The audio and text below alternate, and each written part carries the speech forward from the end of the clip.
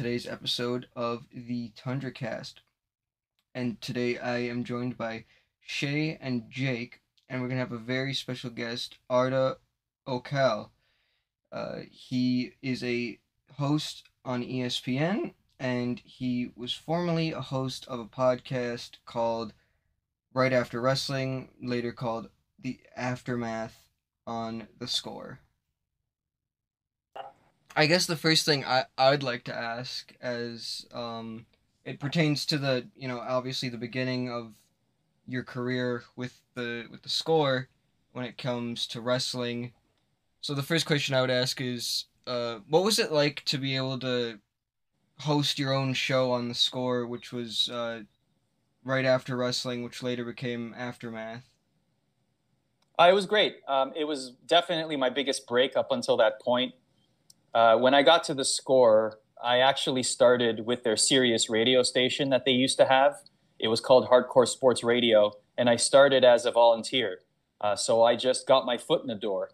And if I didn't do that, then I would have never gotten the email from the vice president of programming at the time, who sent a company-wide email asking for show ideas.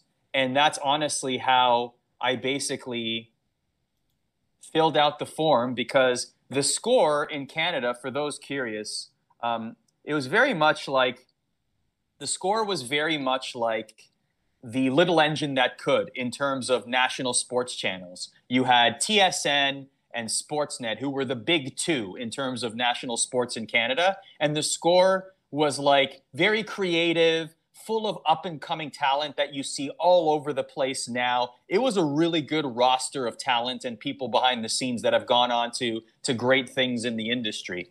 And so I would have never gotten that email if I wasn't there. And at that time, the biggest property basically that the Score had was WWE. And I grew up a pro wrestling fan. Those are my two big loves, really, hockey and pro wrestling growing up. I'm a big sports fan, obviously, but like those were the two things that I cared about, that and combat sports, hockey and combat sports, basically. But when I got that email, I thought, we have post-game shows and pre-game shows for sports. Why not for WWE? Because I figured, listen, if a wrestling fan is watching Raw and SmackDown, chances are they're going to stick around for at least another 5-10 minutes in order to hear what people have to say about the show they just watched, or whatever the big stories of the day are in pro wrestling. Yeah. So I pitched the show. So I said, why don't we make a pro wrestling post-game show and bring in some talent that know wrestling in the building and create a show out of it? And that pitch was in 2009, and it became initially Right After Wrestling, and a couple of years later became Aftermath. And it had, I don't know, how long did it last on the air? I don't know, about 10 years, which is amazing for Canadian television. That's incredible. So I'm very proud of it. It was my baby. I pitched it. I helped create it. I'm very proud of it. And also, it gave me my first big break on national television in Canada. So I'm forever indebted to it, and those that allowed me to create the show and make it what it was and be a part of it and be on the air for it as well. So, yeah, I owe a lot to that show. Yeah, you always like to see, you always like to be able to go into something knowing that you have a big passion for it, and be able to invest a lot of your time in it and be able to make it your own. As you said, it was your baby, so you were able to keep it your own for, how long it was there. My next question is, you interviewed a lot of big WWE wrestlers, such as like Chris Jericho, the Iron Sheik, Bret Hart, Gail Kim, Drew McIntyre. I think you interviewed Sheamus too. Yeah, he was my very first interview, and I was very nervous because I was so, back then, I was still so new and so green, I guess, to that world. Like, I had a lot of experience at the cable television level, like the local level, but I didn't have a lot of experience at the national level. And so I was definitely nervous. Sheamus was my very first interview, and he was like half in character, I guess, during the interview, or pretty much all in character, honestly. It was a really rough interview for me. Like, I was in shambles afterwards. I thought that was it. I'd never get another chance. I'm ruined. Like, it was bad. And luckily I got another opportunity after that, and the next few interviews were a lot smoother. But yeah, that first one with Sheamus was rough. I actually joked about it with him when I got to WWE finally, and he was like, "Yeah, I was just working," and I was like, "Oh, thank goodness." I really thought I like irritated him or something, and I just didn't know any better. Yeah, almost all wrestling interviews they stay in kayfabe.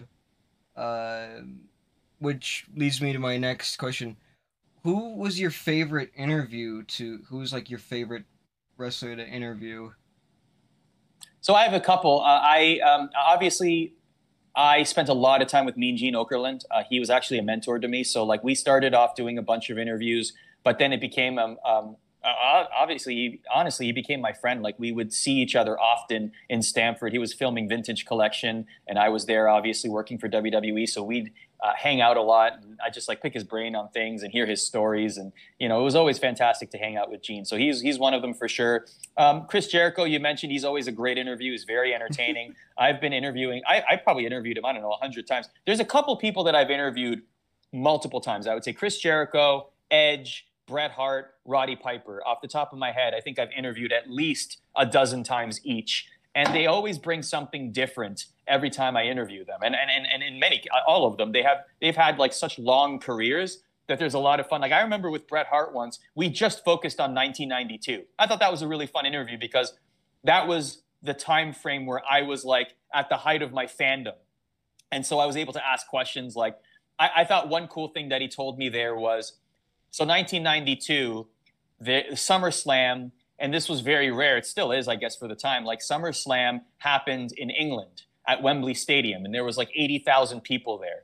And that was unique because you never really saw pay-per-views happen outside of North America. It was rare enough that you would see a pay-per-view in Canada, let alone in America, right? Like when WrestleMania 6 went to the Sky Dome, it was a huge deal, especially for Canadians, because you rarely saw big events happen outside of out of the United States.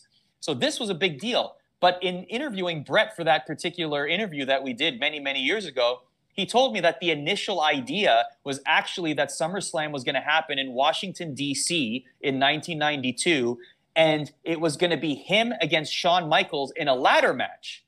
Now, this makes a lot of sense because at the time, I would also collect a lot of tapes and things like that. And I remember on these old Coliseum video VHS tapes, that's how far back we're going here, there were these house show matches with Bret Hart and Shawn Michaels where they were having ladder matches in 1992. This was 2 years before Shawn Michaels and Razor Ramon had their very famous WrestleMania 10 ladder match. And then, of course, the TLC matches, and it's become commonplace now. But it definitely wasn't then, especially in WWE or WWF at the time.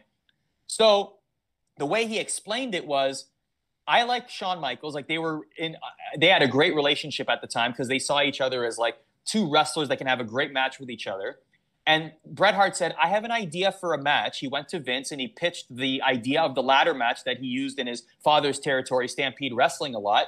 And Vince said, why don't you put a match together? Go to a house show, put this match together. So Bret said, okay. He approached Shawn Michaels. Can we have this match? Shawn was like, absolutely, let's do it. So they put together this tester match at a house show. And initially, that was going to be the match at SummerSlam. But once the card got moved to a bigger venue and to Europe, that's where the whole Davey Boy Smith angle came in. This is Bret's story in the interview. That's where the whole idea came for the Intercontinental title, Bret Hart versus Davey Boy Smith. And then obviously Davey Boy dropped the title well after that on a Saturday night's main event to Shawn Michaels. So initially, I guess it was going to be Bret Hart and Shawn Michaels at SummerSlam. But these are the little nuggets that wrestling fans love, right? And when you focus on certain time periods, you get those kind of nuggets, and that's what happened with Bret Hart. But to answer your question in full circle, the people I mentioned, Bret Hart, Roddy Piper, Edge, Chris Jericho, Roddy Piper in particular, near and dear to me. He was like a mentor as well. He would go out of his way to say nice things to me. Like I've heard from many people, he would go to executives, even Vince, to just sing my praises before I got to WWE. I owe a lot to him. Yeah, that's yeah. It's always cool being able to obviously as a wrestling fan, it's cool to hear like that bit of knowledge because I never knew that. Uh, because it always seemed like the first ladder match being around that time with Razor Ramon and Shawn Michaels. I never knew that it was originally supposed to happen way before at SummerSlam.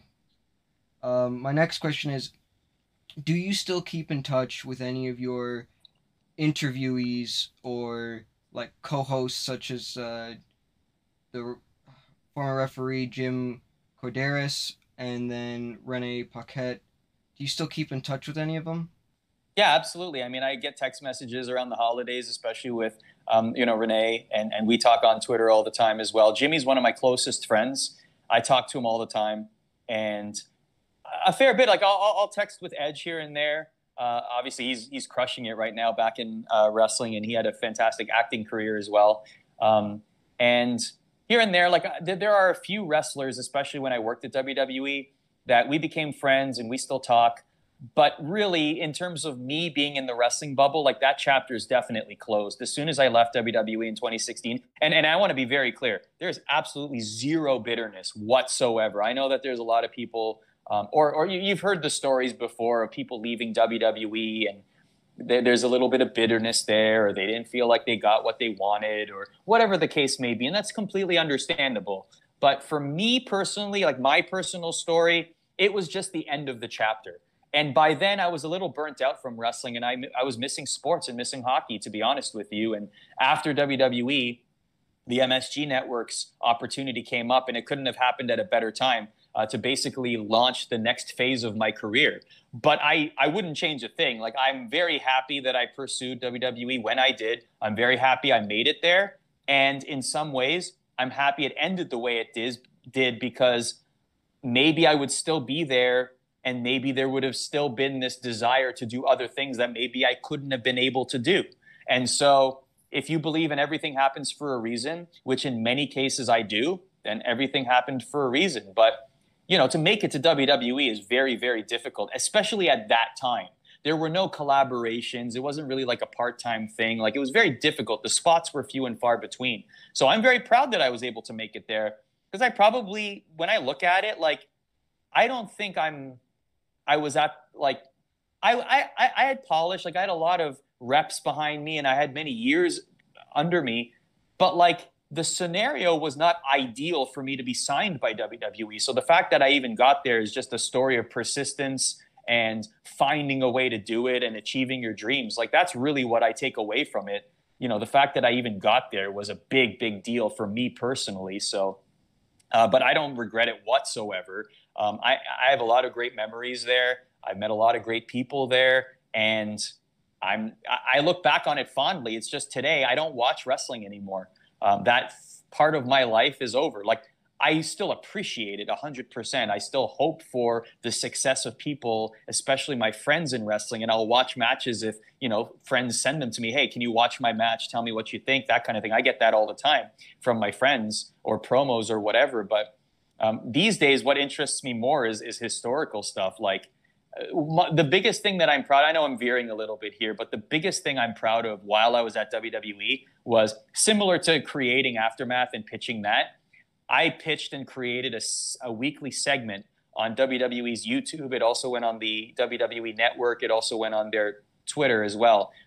It was called This Week in WWE History. And I did it with Corey Graves. It was on every week. And I loved that. I wrote it. I found the ideas. I found the subjects. I had a lot of fun with that segment because it was what I cared about the most. Like I loved digging into wrestling history, and I loved different random stories like the SummerSlam story that I just told. So I loved that the most of anything I did at WWE. That was a blast. Yeah, I remember watching those when they were first coming out, even though I was starting to kind of get a bit I guess disassociated with wrestling because I was getting frustrated with it as a whole.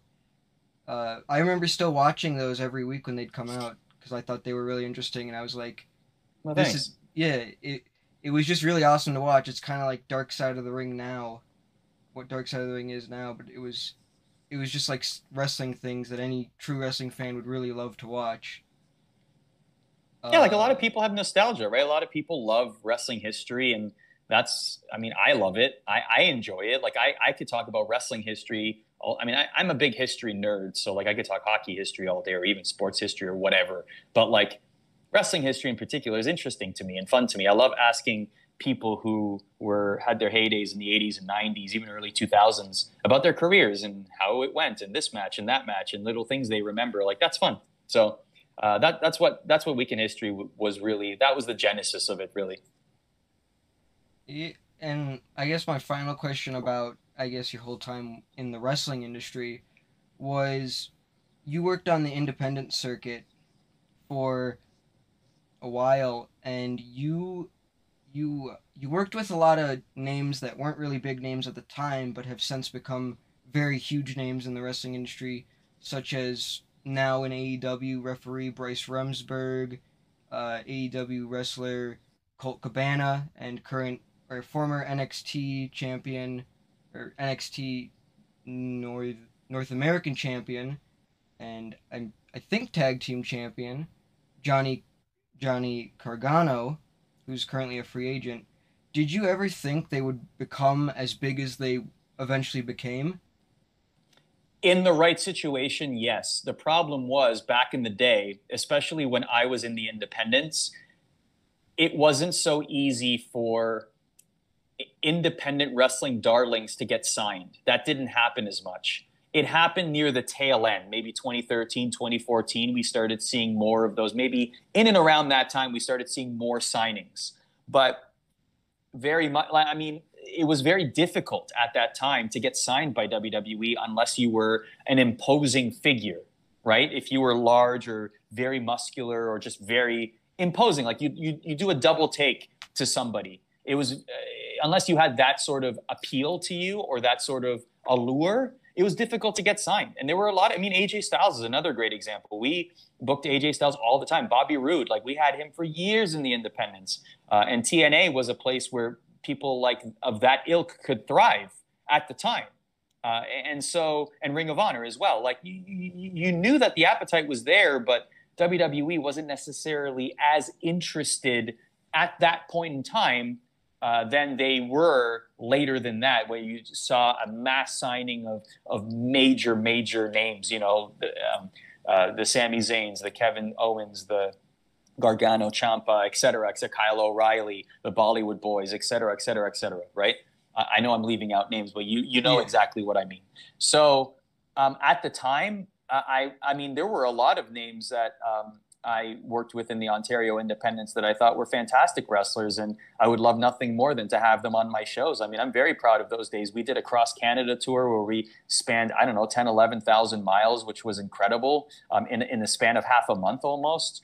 We went to the Canadian Arctic several times and did a bunch of charity shows there. I'm probably the most proud of those because we did a lot of community work, and I knew that was very important to do, and I personally took it upon myself to book all of that because I wanted to make sure that we left a positive impact on the community. We went to to all the local community centers, all levels of school. We went to the local juvenile hall, the prison. Like, we ran the gamut of every possible place that we could have any sort of positive impact, food shelters, etc., because I knew that it was very important. I wanted to do that because I felt like there wasn't much entertainment or any sort of anything like that would go up to places like that. So it was very important to be as visible as possible, but also make as big of an impact as possible. So I'm the most proud of things like that. But to answer your question, again, I know I'm veering off a lot here, but yeah, no, there were a lot of wrestlers that I worked with over the years in the independent level that maybe could have gotten to WWE or somewhere where they could have made a primary income with pro wrestling a lot sooner had the scenario or the scene been different. Yeah, and like nowadays you can clearly see that you have left sort of a footprint in wrestling, whether it be with AEW's post show with the Control Center, which they do after their shows. That's awesome. Or with their show 3 Count that they do on Instagram. You can clearly see that you've left a footprint of yourself in the wrestling industry. Well, that's nice of you to say. I mean, I don't know if I see it the same way necessarily. I'll appreciate it. Hey, I'll take the compliment all day. As far as I'm concerned, Kyle Edwards belongs in the WWE Hall of Fame. I mean, let's be honest. The contributions of Kyle Edwards, especially at WWE, more than warrant a Hall of Fame induction at some point in the future.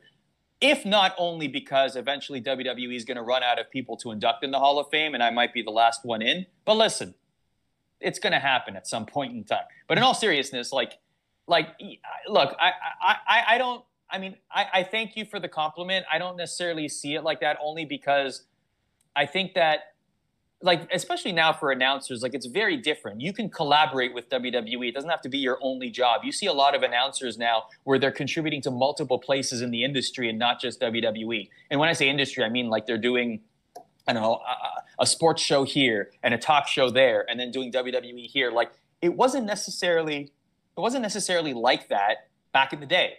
WWE was your only gig, and you didn't really do much outside of WWE. And I was in the tail end of that era, so to speak. And so to make it to WWE was very difficult. Now, I'm not saying it's easier, but what I'm saying is there's a lot more opportunity for collaboration. Like, I've done a couple things for WWE since I left, but I did them under my own name, which is great. I wasn't upset. By the way, I want to be very clear. I was not upset that my name changed at all. That's another question I get a lot. Like, were you bummed out that, you had to be Kyle Edwards? No, I knew that. Like, that was a formality in my mind. Like, I already rationalized it in my head. Like, yeah, would I have loved to be Arda Orcal in WWE? Yes, of course. But I've been that since. I've done things as Arda for WWE, a couple spots here and there, whatever. And that's fine. But I knew at the time that's what was called upon. And so I came to terms with it in my head, and I was totally fine with it because I wanted to work at WWE, and that was part of the gig, and that was part of the agreement or the scenario. So I was like, fine, so be it. I understand. So, but yeah, thank you. And honestly, I think that I wish well for all announcers that are there, and I know how difficult it can be, and I know that how long and grueling the road is. But for those that are on that path, and for those that are chasing their dreams and on the doorstep, just keep going, because if I firmly believe this, if someone like me can make it, I was likely the improbable signing, and I made it. So there is a path for everyone to make it. It might take a lot longer than you would want it to, but if I'm any proof or any indication, hopefully inspiration for anyone out there who's chasing their dreams, keep at it, because there is some way, somehow. Yeah, especially it's getting, I would say it's getting a bit easier to break into at least the bigger wrestling companies, because if you can't get in with, WWE, New Japan Pro Wrestling's coming into North America a lot now, and then you have AEW, so you're getting a Right. lot more opportunities. Yeah. Which is very good, not only for just for wrestlers, but for announcers, people behind the scenes, everybody in the wrestling industry. Yeah. What was your favorite hockey team growing up? Maple Leafs. So I grew up in Toronto. I actually, funny enough, so I was a big NHL '94 guy. So I was big on the Blackhawks for sure. So I was a Leafs fan growing up, but I loved playing the villain. So I loved being the heel. So especially when the Hawks were good, I would troll everyone at school by wearing a Blackhawks jersey. And when I look back on it now, why would I be a Blackhawks fan in Toronto? It's because of NHL '94 and how good that team was in NHL '94, because I'm a giant video game fan. And so I loved playing as the Blackhawks in NHL '94. But realistically, I was a Leafs fan growing up. I just liked to play the heel and, be a troll. Did you find it hard, did you find it hard to transition from WWE and wrestling into play-by-play for hockey? No, I didn't. And the reason was I actually started doing hockey first. So my first gigs in broadcasting were actually OHL hockey. I did the Brampton Battalion before they moved to North Bay in the Ontario Hockey League. I did that for several seasons. And in that position, it was for Rogers TV, which is a community station in Canada. I did every position imaginable. One game, I'm the studio host. Next game, I'm doing play-by-play. Game after that, I'm doing color commentary. Next game after that, I'm operating the camera. After that, I'm the statistician. I'm interviewing the coaches. That was great experience for me because I literally did every single role you can think of, and it was invaluable. So I did that for several seasons, and then I contributed for the Toronto Marlies in the AHL as well as a studio host for fill-in games for several seasons as well before I got to my job at WWE. And actually before WWE, I was a weather reporter in Vancouver for the Weather Network. And that's where I made my jump from weather to WWE. So the answer is no, only because I had that experience before I got back into hockey. Yeah, that makes sense. What was your favorite game to call? Oh, there's so many. I mean, I have a lot of good hockey memories. The Rangers playoff run in 2017 was a lot of fun because I was out there on stage with a bunch of the alumni, and there were hundreds of people on Broadway Ave, and it was just amazing. Like on Broadway, just sitting there, the vibe was fantastic. Also, the Devils, the playoff run, they hadn't made the playoffs in a while, and Taylor Hall willed that team to the playoffs. It was a lot of fun to be a part of that environment as well. It's been a lot of fun, and honestly, with the NHL back on ESPN here, I am excited for the next several years to come just because I'm really blessed to be a part of this team and to host games here. It's been a blast. I mean, I am so lucky, and I knock on wood that I'm just extremely blessed and happy and grateful that I'm in this position. Yeah. You cover a lot of esports, notably the NHL Gaming World Championships. Would you say esports is a legitimate sport? I would say that it's definitely legitimate competition. I mean, a lot of people will say, well, how can you call them athletes because they're not really doing anything physical? My response to that is it's a legitimate competition. They are actually playing and competing against each other in a tournament format or in a competitive environment with something on the line. And so to dismiss esports because there's no physicality to it, I think is a little bit naive. I think esports has a lot of upside. I think there are a lot of great personalities in it. I think that there's a lot of interest as well. And the numbers speak for themselves. I mean, you look at the League of Legends World Championship and how incredible those numbers are. And my first esports event was, I think it was 2016 or 2017. I think it was 2016. Madison Square Garden, two nights back-to-back during the week. I think it was a Wednesday and Thursday or something like that. Sold out League of Legends semifinals, World Championships, between 4 teams that weren't North American teams. It was incredible. And I got hooked there because it was just such a great vibe and everybody was having fun and everyone was enjoying themselves. And it was interesting to me. And I love video games. So obviously I'm a low barrier to entry as it is. But with the NHL Gaming World Championship, I love what's happening there. The scene is growing. We're on to our 5th year now. And I've been involved since the beginning. And it's been one of my favorite gigs just because I enjoy it. I enjoy seeing the competition. I enjoy the different stages across the, a European stage, Canadian stage, American stage. Like there's a lot of intrigue to it. And so, yeah, no, I'm very, very optimistic about esports as a whole, but also the NHL esports scene. How did you get started at ESPN for the NHL? So with the NHL, I just made my intentions known when I heard that there were rumors that the NHL might return to ESPN. I just told everyone that would listen that I have this experience and I want to be involved. And that's how it happened. But how I got started at ESPN was actually when I left WWE, I reached out because ESPN was launching a WWE vertical. And so I reached out to their vice president of digital at the time. And I said, maybe I can help contribute here because I just left WWE and maybe I have some good, maybe I can cover the scene or I can write some pieces, etc. And that's where they asked, do you have any knowledge with esports or would you like to cover esports as well? And so I said, yeah, sure, why not? And so that's how it got started with my time with ESPN. And then eventually I did a combat sports and MMA podcast, and that lasted for a year and a half or so. And then from there, I got signed full-time when I had been contributing to many different places. It was digital for soccer and for esports and for MMA, different things like that. And then eventually, it led me to doing SportsCenter. It's led me to doing the NHL. And again, like I'm just extremely blessed and thrilled and happy. And do you think that ESPN and TNT is helping grow the game in America? I do, yes. Two major networks are bigger than one, obviously, just by virtue of the fact that you have two major networks invested in the NHL and promoting games and making major events. I do think that ultimately that will help more than one network doing it. And I'm not dismissing or diminishing the accomplishments of NBC and what they were able to do for the last several years. It's just mathematics, really.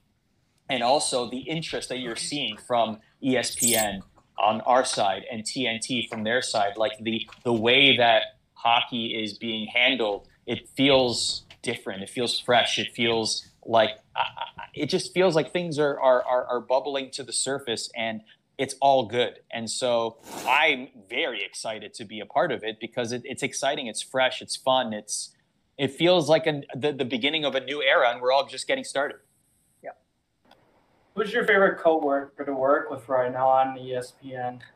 Oh, I have a lot. I mean, we do a lot of games with Torts, obviously, with John Tortorella. Yeah. I love the dynamic between him and Rick DiPietro. That's a lot of fun.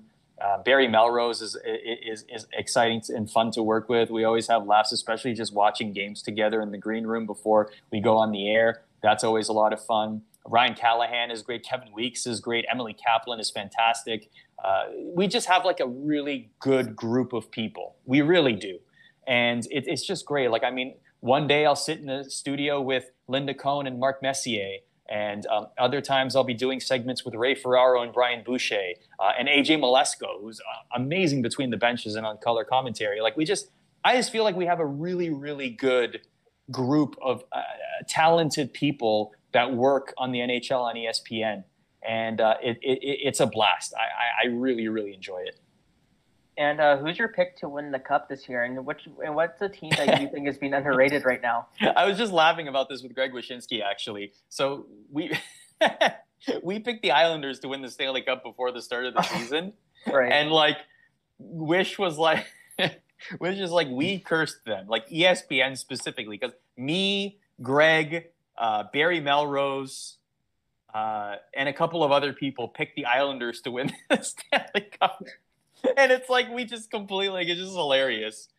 If you're asking me today, my final was the Islanders and the Avalanche. So the Avalanche part of it is still, I would say, pretty on pace. But I wouldn't be surprised if we saw the Panthers, especially if the goaltending remains the same and they're scoring at like an incredible clip right now. But there are a lot of threats, especially in the Eastern Conference. So I'm very excited to see which teams shake down. I mean, the playoffs are always a gamble. You know what I mean? Like, especially in a series like that, people were talking about the demise of the Pittsburgh Penguins coming into this season and goaltending. And now Tristan Jarry, who's their goaltender, is literally a first ballot All-Star. You know, like, who would have seen that coming? Who predicted that before the season began? Not many people did, right? So I don't know. That's what makes hockey amazing, right? Like, oftentimes you can't really predict what's going to happen and things surprise you. And other times you have teams like the Tampa Bay Lightning that you wouldn't be surprised if they three-peat the Stanley Cup either. So I don't know. I'm just overall excited for everything. Right. I mean, with you being a Maple Leafs fan now, how do you think they're going to shape up in the playoffs? I mean, because they got Tampa Bay, they got Florida in their division. Those are two pretty good teams right now. So how do you think they're going to do? Well, the only thing I say to Leafs fans is don't get your hopes up until the second round of the playoffs. Yeah, right. That's really, really that's what it comes down to. They have a lot of great pieces. They are among the best offensive teams in the league with like incredible pieces up front, right? You just look at, I mean, Matthews, Marner, Nylander, Tavares, right? Like, and that's just four to name, right? And they have a lot of great secondary pieces as well. Then you have Jack Campbell, who's playing at an incredible rate right now, and he's facing a lot of high danger shots, and he's saving a lot of them. But even still, when you talk to a lot of Leaf fans, they're not necessarily convinced that this team can make a Stanley Cup final, or is Jack Campbell a Stanley Cup caliber goaltender? Some people will say yes. Other people will say they're not convinced yet. This is from my conversations with Leaf fans because I love hearing what they have to say. But that can also come from pessimism, right? I mean, this is a team that has not had playoff success in a very, very long time. And before the last few years, hadn't made the playoffs in a very long time. So I can understand where Leaf fans are coming from. I personally would love to see the Leafs win the Stanley Cup in my lifetime, only because obviously that's my hometown, but also I know what it would mean for the city, and I know what that parade would look like. It would be millions upon millions of people. It would probably be one of the biggest parades in sports history. Yeah, like I can see, in the millions, how many people would show up. So like the Raptors one was insane. It was amazing. Yeah. And yeah, I think that's all the questions we have today, Arda. So thanks for coming on and chatting with us. Yeah, absolutely. Thanks to you three for having me, and have a great night. Jake, for fuck's sake. What? Do the outro. Oh. All right. Thanks, everyone, for watching another episode of the Tundra Cast. We'll have a lot more content soon. I hope you guys enjoy.